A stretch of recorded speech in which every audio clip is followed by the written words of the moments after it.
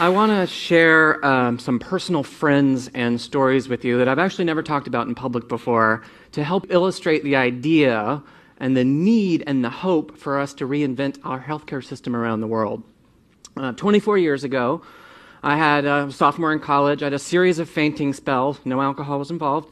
And I ended up in student health, and they ran some lab work and came back right away and said, kidney problems.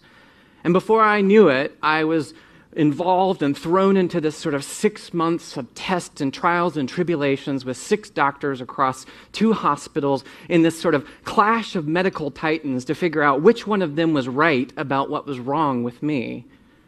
And I'm sitting in a waiting room sometime later for an ultrasound, and all 6 of these doctors actually show up in the room at once, and I'm like, uh-oh, this is bad news.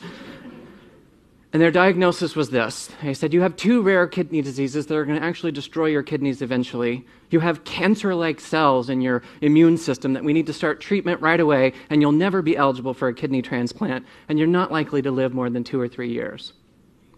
Now, with the gravity of this doomsday diagnosis, it just sucked me in immediately. And as if I began preparing myself as a patient to die according to the schedule that they had just given to me. Until I met a patient named Verna in a waiting room who became a dear friend, and she grabbed me one day and took me off to the medical library and did a bunch of research on these diagnoses and these diseases and said, Eric, these people who get this are normally in their 70s and 80s. They don't know anything about you. Wake up, take control of your health, and get on with your life. And I did.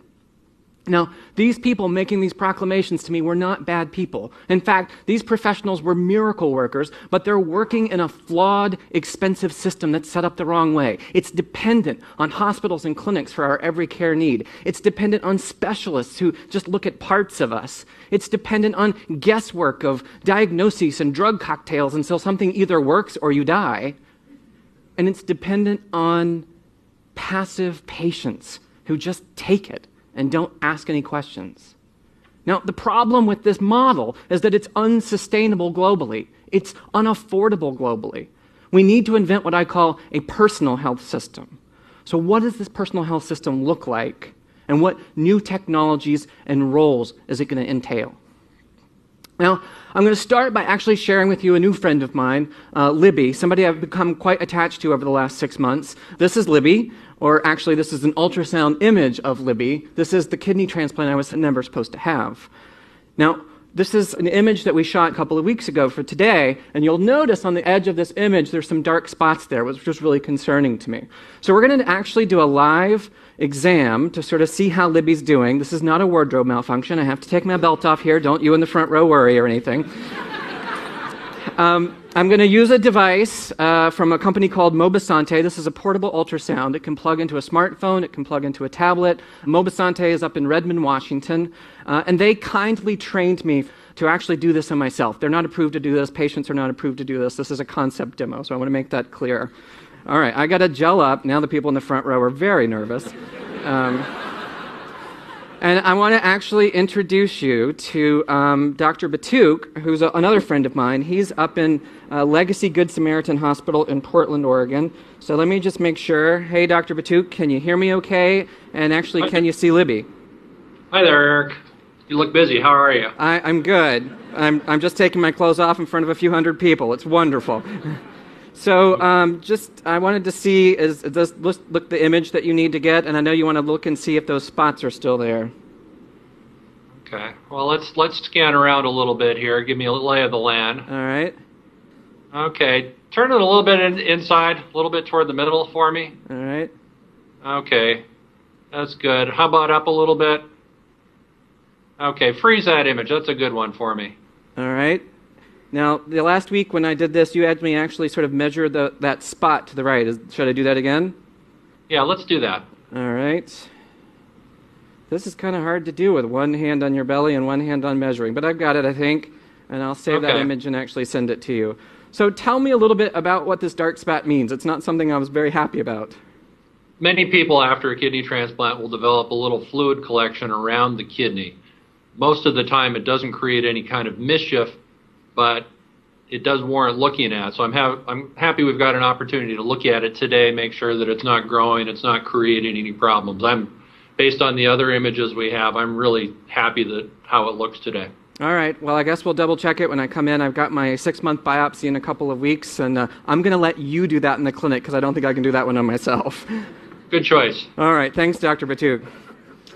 All right. So what you're sort of seeing here is an example of disruptive technologies, of mobile, social, and analytic technologies. These are the foundations of what's going to make personal health possible. Now, there's really 3 pillars of this personal health I want to talk to you about now, and it's care anywhere, care networking, and care customization. And you just saw a little bit of the first 2 with my interaction with Dr. Batuk. So let's sort of start with care anywhere. Humans invented the idea of hospitals and clinics in the 1780s. It is time to update our thinking. We have got to untether clinicians and patients from the notion of traveling to a special bricks and mortar place for all of our care, because these places are often the wrong tool and the most expensive tool for the job. And these are sometimes unsafe places to send our sickest patients, especially in an era of superbugs and hospital-acquired infections. And many countries are going to go brickless from the start because they're never going to be able to afford the mega medical plexes that a lot of the rest of the world has built. Now, I personally learned that hospitals can be a very dangerous place at a young age. This is me in 3rd grade. I broke my elbow very seriously, had to have surgery, worried that they were going to actually lose the arm. Recovering from the surgery in the hospital, I get bed sores. Those bed sores become infected, and they give me an antibiotic, which I end up being allergic to. And now my whole body breaks out, and now all of those become infected. The longer I stayed in the hospital, the sicker I became and the more expensive it became. And this happens to millions of people around the year every year. The future of personal health that I'm talking about says care must occur at home as the default model, not in a hospital or clinic. You have to earn your way into those places by being sick enough to use that tool for the job. Now, the smartphones that we're already carrying can clearly have diagnostic devices like ultrasounds plugged into them and a whole array of others today. And as sensing is built into these, we will be able to do vital signs monitor and behavioral monitoring like we've never had before. Many of us will have implantables that will actually look real time at what's going on with our blood chemistry and in our proteins right now.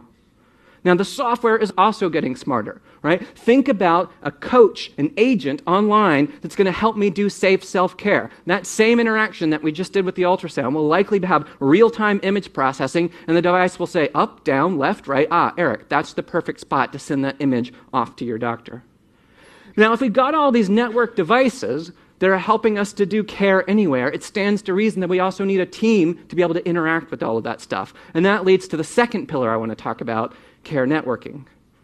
We have got to go beyond this paradigm of isolated specialists doing parts care to multidisciplinary teams doing person care. Uncoordinated care today is expensive at best, and it is deadly at worst. 80% of medical errors are actually caused by communication and coordination problems amongst medical team members. I had my own heart scare years ago in graduate school, and we're under treatment for the kidney, and suddenly they're like, oh, we think you have a heart problem. And I have these palpitations that are showing up. They put me through 5 weeks of tests, very expensive, very scary, before the nurse finally notices the piece of paper, my meds list that I've been carrying to every single appointment, and says, oh my gosh, 3 different specialists had prescribed 3 different versions of the same drug to me. I did not have a heart problem. I had an overdose problem. I had a care coordination problem. And this happens to millions of people every year. I want to use technology that we're all working on and making happen to make healthcare a coordinated team sport. Now, this is the most frightening thing to me. Out of all the care I've had in hospitals and clinics around the world, the first time I've ever had a true team-based care experience was at Legacy Good Sam these last 6 months for me to go get this. And this is a picture of my graduation team from Legacy. There's a couple of the folks here. You recognize Dr. Batuk. We just talked to him. There's Jenny, one of the nurses, Allison, who helped manage the transplant list, and a dozen other people who aren't pictured, a pharmacist, a psychologist, a nutritionist, even a financial counselor, Lisa, who helped us deal with all of the insurance hassles. I wept the day I graduated. I should have been happy because I was so well that I could go back to my normal doctors, but I wept because I was so actually connected to this team. And here's the most important part. The other people in this picture are me and my wife, Ashley. Legacy trained us on how to do care for me at home so that they could offload the hospitals and clinics. It's the only way that the model works. My team is actually working in China on one of these sort of self-care models for a project we called Age-Friendly Cities. We're trying to help build a social network that can help track and train the care of seniors caring for themselves, as well as the care provided by their family members or volunteer community health workers, as well as have an exchange network online where, for example, I can donate 3 hours of care a day to your mom if somebody else can help me with transportation and meals, and we exchange all of that online. The most important point I want to make to you about this is the sacred and somewhat over-romanticized doctor-patient one-on-one is a relic of the past. The future of healthcare is smart teams, and you better be on that team for yourself. Now, the last thing that I want to talk to you about is care customization, because you've got Care Anywhere and you've got care networking. Those are going to go a long way towards improving our healthcare system, but there's still too much guesswork. Randomized clinical trials were actually invented in 1948 to help invent the drugs that cured tuberculosis. And those are important things, don't get me wrong. These population studies that we've done have created tons of miracle drugs that have saved millions of lives. But the problem is that healthcare is treating us as averages, not unique individuals. Because at the end of the day, the patient is not the same thing as the population who are studied. That's what's leading to the guesswork.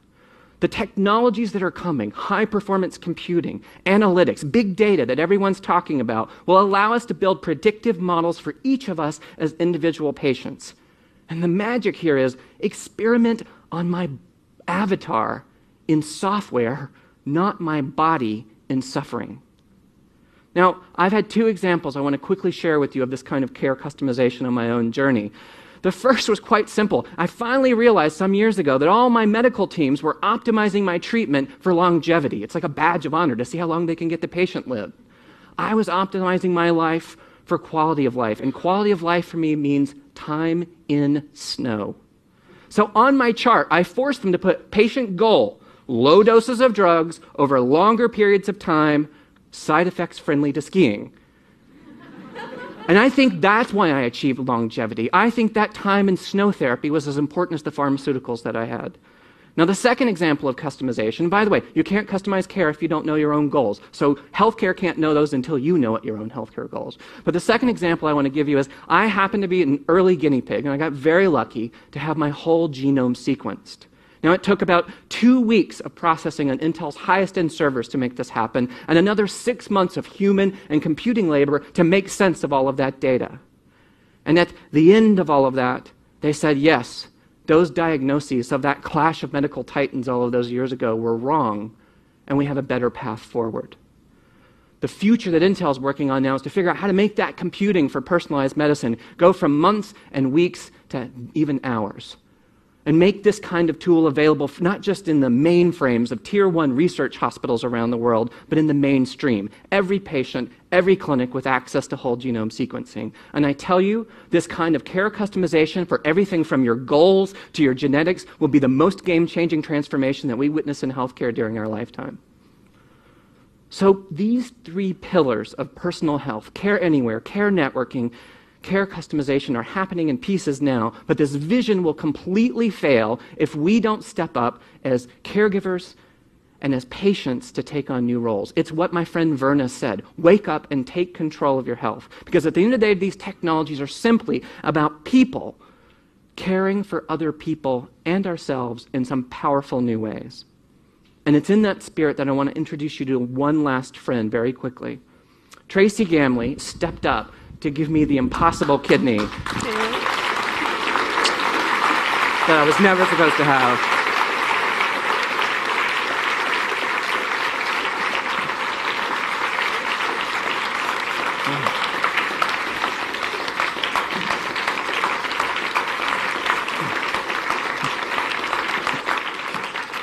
So Tracy, just tell us a little bit quickly about what the donor experience was like with you.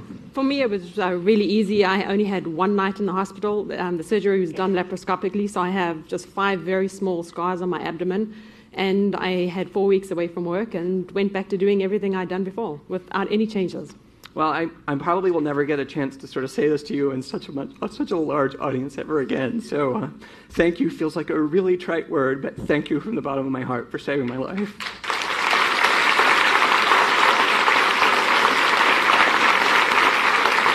TED stage, and all of the TED stages are often about celebrating innovation and celebrating new technologies, and I've done that here today. And I've seen amazing things coming from TED speakers. I mean, my gosh, artificial kidneys, even printable kidneys that are coming. But until such time that these amazing technologies are available to all of us, and even when they are, it's up to us to care for and even save one another. I hope you will go out and make personal health happen for yourselves and for everyone. Thanks so much.